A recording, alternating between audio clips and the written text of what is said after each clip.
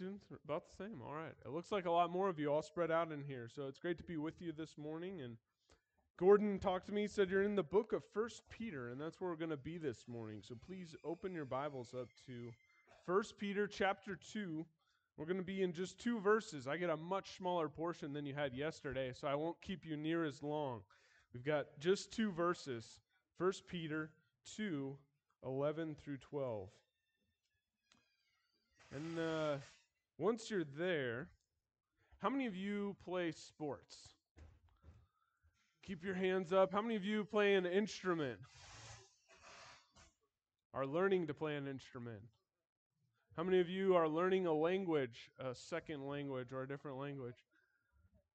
Most of you are playing a sport, learning a language, or learning an instrument. Well, that's going to be my illustration for this morning as we dive into our text. We're going to look at 2 arenas of personal holiness. Peter's going to write and address 2 different arenas in our life that he's concerned about, that God's concerned about. When we open up Scripture, God is after your heart. Obviously, we can all act a certain way and appear a certain way to people, but God isn't concerned with that outward appearance. He looks at the heart, we're told in 1 Samuel 16:7 about David. God looks at the heart. And look with me at these 2 verses. God is going to address our hearts. Peter writes and says, "Beloved, I urge you, as aliens and strangers, abstain from fleshly lusts, which wage war against the soul.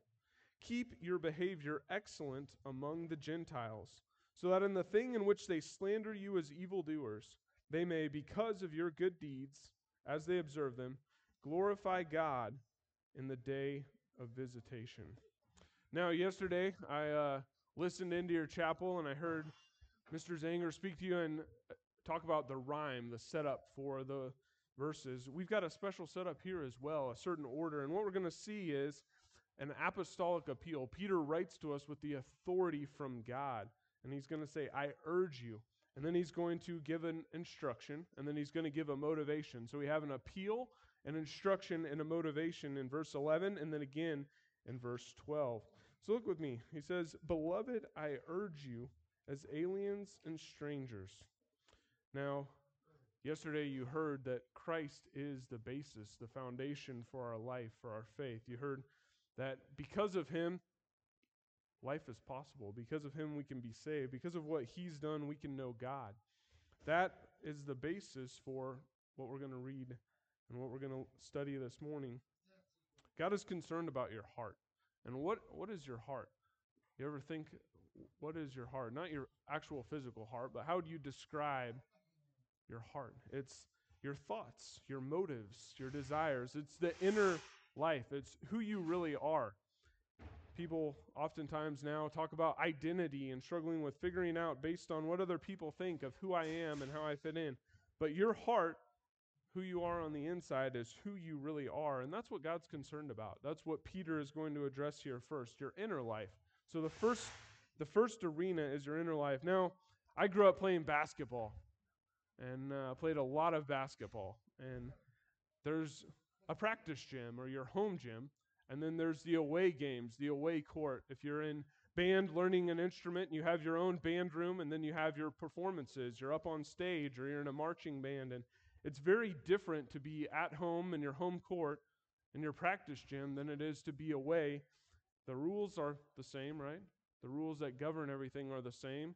It ought to be the same things you do, but somehow it's different when you're in a public setting, when you're in front of people, than it is when you're in practice. And probably, if you have a coach that's anything like my coach, he would say things like, "Beware how you practice. The way you practice is the way you're going to play. What you do in the practice court or in your home gym is what you're going to do when we're out playing a game. When it is serious, when the winning and losing are on the line, you're going to act and do what you've been doing in the gym." And he would challenge some of us, "Hey, don't show off. This isn't a time to do your fancy loop-de-loop layups or to do tricks, to do trick shots. This is a time to build the muscle memory, hit the free throws and practice and learn those things." Same with learning an instrument or learning a language. It's very different to study it in a textbook in a classroom and then to go out and try and speak with somebody who knows the language well. Here, Peter's going to address that inner life. We're in the practice gym, this arena, and he's going to address that first. He says, I urge you. And this, Peter is our coach. He's coming alongside us and compelling us. The word here means one who comes alongside. He's grabbing us. Normally not a good thing if you're in practice and your coach comes up and singles you out, wraps his arm around you and says, hey, we need to talk. He's going to address something in your life or something that you need to do or change. And that's exactly what Peter's going to do here. But before he does that, he addresses them in a certain way. Look at these three terms. He calls them beloved, those loved by God, those who have been born again, those who love God. In 1 Peter 1:8, he describes believers as those who love Christ who they've never seen. They have a love for him and he has a love for them. But not only are they loved by God, they're loved by Peter. He's writing to these dear saints and appealing to them on the basis of what Christ has done in his life and on the basis of what Christ is doing in their life. And he calls them aliens and strangers. Would those be names you guys would call each other? What's up, alien? What's up, stranger? Maybe we say those kinds of things. Here, the terms refer not to aliens from outer space, but to those who are from outside your household, those who aren't a part of your household, those who are outside, not a part of the familiar life. And the word strangers refers to sojourners or exiles. This word was used to refer to Abraham, who was a sojourner, a traveler, a foreigner, in a place that's unfamiliar. And these terms might seem unusual. Why does he refer to people as aliens and strangers? Well, look back at chapter 1, verse 1. Peter writes and says, Peter, an apostle of Jesus Christ, to those who reside as aliens, scattered throughout Pontus, Galatia, Cappadocia, Asia, and Bithynia, who are chosen according to the foreknowledge of God the Father. This term doesn't refer just to those who are living in a place that's unfamiliar. He's referring to those who are living in the world, those who have been born again, whose hope and longing is for a heavenly city, not the city. How many of you have read Pilgrim's Progress? Read Pilgrim's Progress? Watched the movie. They just made a movie this last year. It's pretty good. You're a pilgrim. You're on a journey home. This is not your forever dwelling. And that's the idea. This is not your home. You're just passing through. And he appeals to them on the basis of their citizenship in heaven, on the reality that they are born again to a living hope. So that's the appeal. Then he moves to the instruction. Look with me at verse 11. I urge you to abstain from fleshly lust. The word abstain here means to keep away from or to flee. The idea of Joseph, when he faced temptation, he jumps up and flees. He runs for his life from the temptation that he's facing. It's to get up and go. And here, he's not talking about a physical get up and go, because look, he says abstain from fleshly lust. What are fleshly lust? These are those strong inner desires, those strong urgings, strong cravings, you might say, the longings and desires of the heart. So I know you've got a discussion group afterwards. What desires or longings do you have that control you? What strong desires or cravings do you have that motivate you to live or act a certain way? Some of the things that might motivate you might be wanting to please people. You want to be well thought of by friends around you. You want people to like you. You want to get along with others. Another strong desire might be a strong desire for success. People will work very, very hard if they get a little taste of success. Maybe you're finding that in school and sports, or in playing an instrument, and you're picking it up easy, and that little bit of success builds, and you have a stronger and stronger desire for more and more. These aren't just wicked, ungodly desires for evil things, but the desire itself can be an evil thing. To have that strong desire that controls you. Now, when I played basketball, there was rules. You have these rules and guidelines that govern the game. But if you were really going after the ball, if you were really aggressive and had a desire to beat the other team, you might break the rules and hope that the ref didn't notice, because the ref is the one enforcing the rules, right? Well, here, he's appealing to us, to our conscience, as those who have been born again, as believers in Christ, that we would have a renewed mind, a renewed conscience, and we'd be able to discern what kind of desires we have that are evil, what kind of desires we have that are fleshly and belong to our former self, our former life, and what kind of desires we have that belong to the new man, to Christ. We need to be able to discern these things. And let's take a look at this. He actually already talked about this before. Look at chapter 1, verse 14. 1 Peter chapter 1, verse 14. He says, "As obedient children, do not be conformed to the former lust." That's the same word, epithumia, desires, strong desires, which were yours in ignorance. But like the Holy One who called you, be holy yourselves in all your behavior. I have a strong desire just about every single night for ice cream. I don't know if any of you guys are that way, but every night it just seems to be that I want ice cream. And that desire can motivate me to jump in the car and drive to Dairy Queen or drive to the grocery store and buy ice cream if we're all out. That desire can motivate me to drive further if there's a certain kind of ice cream or a special one they don't have at our store, to drive to a further place. That desire motivates me. Is ice cream a bad thing? No. Hopefully you can all agree with me on that. Ice cream is a good thing. It's a very good thing. But the desire for it can be strong and sometimes lead me to sacrifice or give up other things. Maybe I should just spend the night at home with my family and not jump in the car. Or maybe I'm telling myself, hey, we'll all spend time together. Let's all jump in the car and go have ice cream. That strong desire. And that's just a craving. There are other strong desires that you have in your heart. Strong desires for good things and strong desires for bad things. And it takes a level of discernment to know which is which. What kind of desires control your life? And here he says, abstain from the fleshly desires. These are the bad desires that we must stay away from. He talks about this in chapter 4, verses 2 and 3, and explains a little more what these desires are. 1 Peter chapter 4, verses 2 and 3. He says, so as to live the rest of the time in the flesh, no longer for the lust of men, but for the will of God. For the time is already past, or for the time already past is sufficient for you to have carried out the desire of the Gentiles, having pursued a course of sensuality, lust, drunkenness, carousing, drinking parties, and abominable idolatries. Look, the heart is an idol factory. Have you heard that before? The heart is an idol factory. It longs for something to worship, something to praise, something to pursue, something to go after.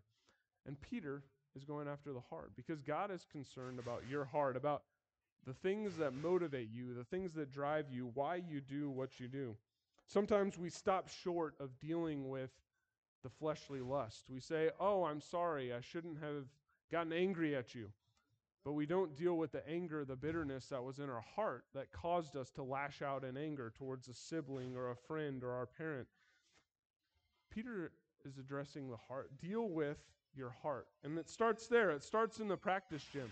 If you don't do it in practice, you're never going to do it in a game. Your coach or somebody ever say that to you? If you don't begin to work on these things in your inner life, it's never going to manifest itself consistently in your outer life. If you can't hit a free throw in practice, you're not miraculously going to figure it out by game time. And here he's calling us, he's urging us to diligence, to discipline, to abstain from those strong desires that are worldly, that are selfish, that come from our flesh. And he gives us a motivation now. So we had our appeal, our instruction. And the question we say is, well, why? Why do I need to fight this? Is it really that important? Does it really matter that I deal with these little desires, these little times where I just give in because it felt right and I wanted to do it? He says, these desires, look with me at verse 11, these desires wage war against the soul. They're attacking you. These little desires are literally described here as soldiers that are marching against your soul. Now, probably none of you have ever been to battle, but you've probably seen a war movie or a battle scene before where a bunch of individual soldiers are marching against other soldiers. This is the idea of hand-to-hand combat, of individual soldiers coming and attacking repeatedly over and over against your soul. This is a spiritual battle. It's an ongoing attack against you from your own heart. These fleshly desires that rise up within you, desires that are strong and will overpower you if you do not abstain, if you do not flee from them. A few other places this word is used help inform our idea of what it is. In 1 Timothy 1:18, Paul tells Timothy, fight the good fight. That's the same word here. Wage warfare against those desires. Wage warfare against the attacks of the world. And in 2 Corinthians 10:3-4, Paul writes and says, "For though we walk in the flesh, we do not war according to the flesh." We're not fighting hand to hand with the same kind of weapons that our enemy is coming at us against. We have special weaponry, special defenses given to us by our Lord himself. In Ephesians 6, it talks about spiritual warfare. Some of you have probably read that or are familiar with it. The idea that God's given us everything we need to fend off, to defend ourselves in the battle that is raging for our soul. The weapons we have are the Word of God and the Holy Spirit who indwells us, who pricks our conscience and tells us, you shouldn't do that. You shouldn't want that. You shouldn't pursue this. And when our conscience is pricked, when those desires arise within us, that's the time to run. That's the time to flee. Don't linger and say, well, is it that serious? Peter says it's waging war. And look at the object of the battle. He says, against your soul. These are not minuscule little battles. These are not tiny little issues. There's a war going on in your own heart and mind in this inner life, and it will last for the rest of your life. You know, I remember growing up and thinking that it was me every day in kind of a boxing match was the way I visualized it. It was me every day boxing, trying to defeat my sin. And some days I woke up and felt really strong. I felt really powerful. And some days I would win. And many days, a lot of days, I would lose. That's not what's described here. We're given all the resources we need, and we're not walking into this hand-to-hand with the same kind of weapons the world has. We have spiritual weapons. We have the Word of God and the Holy Spirit indwelling us. As we attack these desires, the truth comes to mind and reminds us. It tells us and identifies those issues, those things we're tempted to and drawn to, those desires in our heart. How many of you think of it this way? You think of it as a battle. When you wake up and you don't want to do something, normally, don't we think this way in our head? We wake up and we say, I don't want to. Maybe you don't say it out loud, but maybe I've got a little 3-year-old at home, and we tell her, hey, Elizabeth, you need to run and go do this. We give her some instruction, and immediately she says, why? Why do I need to do this? She wants to know the motivation. And then immediately she says, as soon as we tell her what she needs to do, she says, but I don't want to. But I don't like this. But I don't feel like doing that. And she starts to reason and push against the instruction that we've given her. Don't we do the same thing?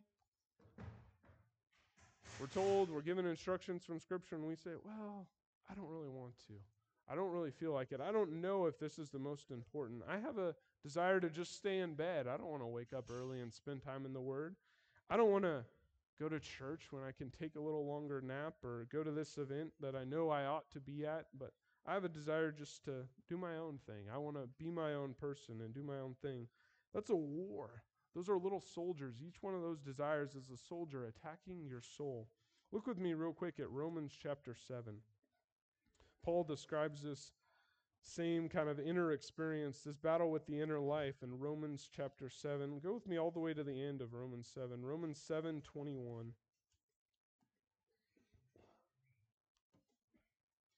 Paul writes and says, I find then the principle that evil is present in me, the one who wants to do good. For I joyfully concur with the law of God in the inner man.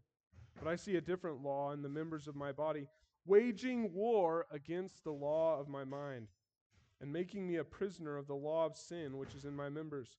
Wretched man that I am, who will set me free from this body of death? Thanks be to God through Jesus Christ our Lord. So then, on the one hand, I myself with my mind am serving the law of God, but on the other, with my flesh, the law of sin. How many times in practice are you forced to do something you don't really want to do? We had to run what they called suicides, where we had to run up and down and back and forth through the gym. We had to do it over and over again, and then we'd have to shoot free throws.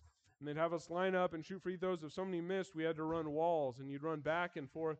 We'd get to the end of practice and just be so beat, and we'd say, well, this is good for you. It'll help you when it comes to game time. And we wondered, really, Coach, is this really going to help us? Here he says, this battle is essential because it's for your soul. It really is worth it to deny yourself in those moments when you're telling yourself, I don't want to. So think with me, do you know the cost of giving in? If you give in to those desires, if you let those soldiers win as they attack your soul, do you know the cost of giving up? This is a powerful motivation because if you know the cost of giving up, you also know the joy and the power of Christ in overcoming those desires. There used to be things before I knew the Lord that dominated my life, my own way of thinking. When I wanted something, I did everything I could to achieve it. And when I got saved, my desires changed. I had new desires.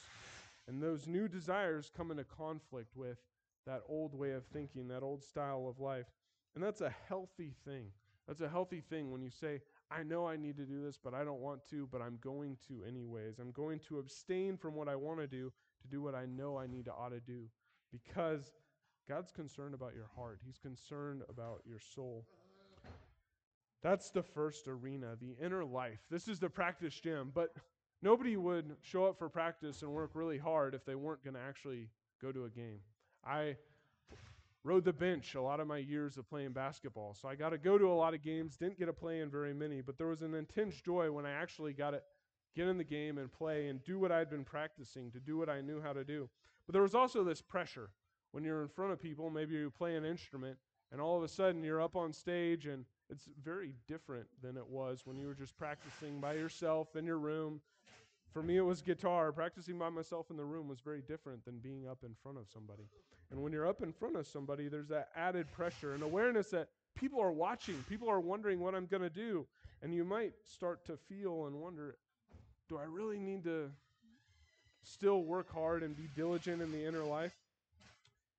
Peter says yes. Look with me at 1 Peter 2, verse 12.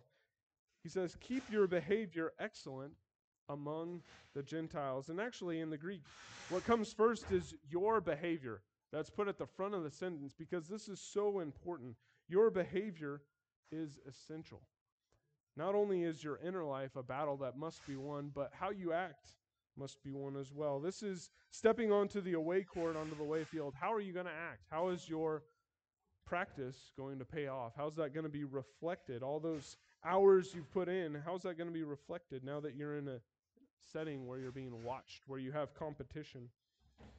He says, keep your behavior excellent. Your behavior is your conduct, your way of life, the way you live. And that ought to represent what's going on inside of you. How many times do you bite your tongue? You think of something, you think of a really funny remark, you think of something you want to say, but you bite your tongue and you exercise self-control and don't say that remark. But then sometimes you say, hey, I thought of something really funny. I'm not going to say it. And your friends are like, well, just go ahead and say it. What was it you thought of? And you go ahead and say it. Giving into those desires, you won the battle in the inner life, but then you're around friends, you're around peers, and they cause you to lose the battle. You give up and say something you shouldn't have said or think something you shouldn't think and express it publicly. This is the idea. But here he says in the Gentiles or among the Gentiles. This is in everyday life, in the world, the unbelieving world around you. Some of you may be a little insulated. I know I sure was growing up. My parents wanted to keep me safe and protected from some of the worldly influences and environments that are out there. So I grew up going to church. I grew up being homeschooled, not too different from a Christian school setting like you with a co-op we were a part of. And I was pretty insulated a lot of times from the world and the pressures of the world that were coming in. But when I had the opportunity, God's work in my life and the values my parents had instilled in me were tested. And by God's grace, I was able to stay faithful. Not always. It's not that you're perfect, but when you step into the real world, you've learned the things so well in practice. You step up to the free throw line and you're not thinking about the pressures of everyone watching and the fact that the game's on the line. You're envisioning yourself in your home gym, shooting the shot, hitting the free throw. That's the idea here. Your inner life is so cultivated that when you step into the public square, you're consistent. This is a description of integrity, that you're the same person. You have a level of character that you act the same in different settings. Someone has described integrity this way. Maybe you've heard this. Integrity is who you are when no one's looking. Have you heard that? Who you are when no one's looking? Let me refine that a little bit for you. Integrity is who you are when only God is looking. Because God is always looking. God always sees your heart and he knows your motivations. But character is who you are when you step out into the public square. It's a reflection of that integrity. It's who you are as represented to the world around you. So how aware of you are the connection between your inner and outer life? There's these two arenas that Peter draws for us. Do you think about it this way? Do you think about your life as inner battles that you have to beat and an outer world that's watching, that's giving you opportunities to stumble? Do you look at yourself and say, I need to discipline myself now in the private moments, in the quiet of my heart, in my personal time with the Lord, so that when I step out into that arena, when the pressure's on, when I have peers and friends tempting me and giving me situations, when the world's pressing in and challenging my faith and what I believe, do I have the level of integrity that was developed, that the character is going to be displayed as I live among the world? He says pressures are going to come. Look with me at the rest of verse 12. He says, so that in the thing in which they slander you as evildoers, they may, because of your good deeds, as they observe them, glorify God in the day of visitation. The idea is the world is going to come and call you names. They're going to come and characterize you as somebody you're not. And the defense you're going to have isn't going to be some elaborate reasoning that you've developed where you can argue your way out of what they're calling you. It's going to be the fact that your integrity was forged in that inner man, that your heart has been developed to the point where you're consistent. People know you, and your behavior speaks for itself. Jesus put it this way, let your light so shine before men that they may see your good works and glorify your Father who is in heaven. When people look at you, who gets the glory? Is it you? Oh, you're such a great person. You're such a great kid. You do wonderful things. You've got good grades. Your behavior, the way you conduct yourself, you're so mature for your age. You say, that's me. Yes, I am a wonderful person. I'm a wonderful human being. Thank you for noticing. Thank you for appreciating me. Do you say, this is God working in me. This is God's work in my inner life that's being reflected in the way I act around you. This is God who changed my heart and gave me new desires and a new ability to follow him and please him. Notice here he says, because of your good deeds as they observe them. The world is watching. They make this accusation. They accuse you of being an evildoer.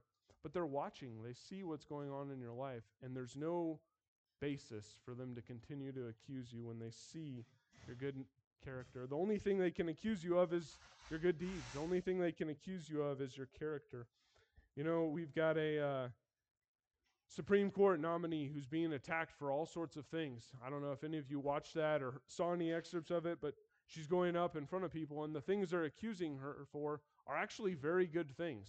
The only things they can accuse her for are for being pro-life, for standing for truth, for standing against the lies of the world. And that's all they can accuse her of. They've plumbed the depths of her life for all these years, and they've looked for things to accuse her of.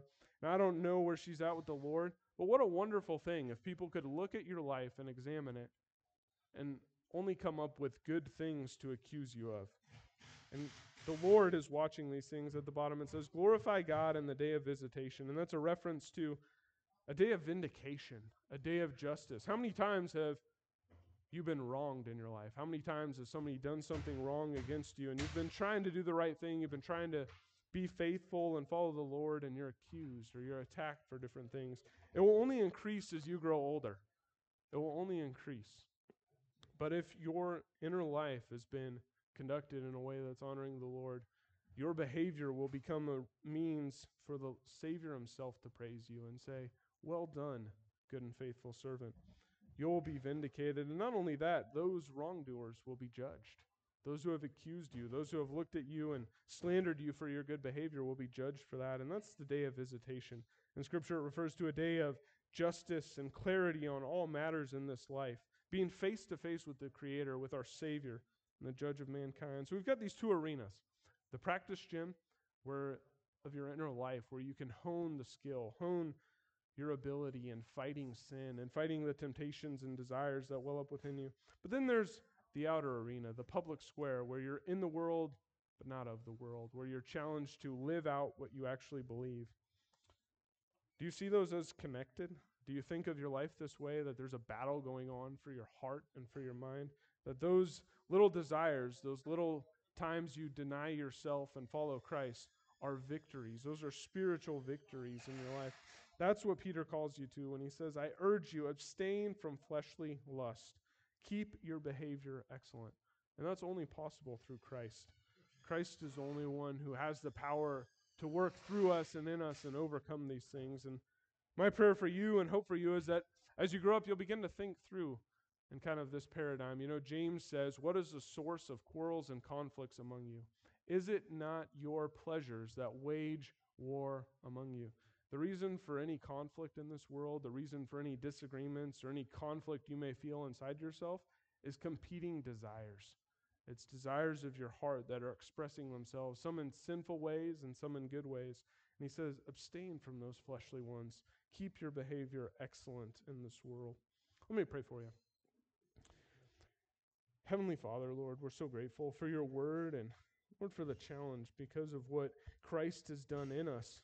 Lord, that we have new desires, that we have this competition going on. Lord, we ask that our hearts for each of these students, that as they think through their own heart and mind and those specific desires they have that are seeking to destroy them, that are seeking to attack their soul and their walk with you, that, Lord, they might find the truth of your word and applied diligence in living it out and abstaining from those wicked desires that rise up, and, Lord, in conducting themselves in a manner worthy of you, in a manner worthy of what you've done in their life.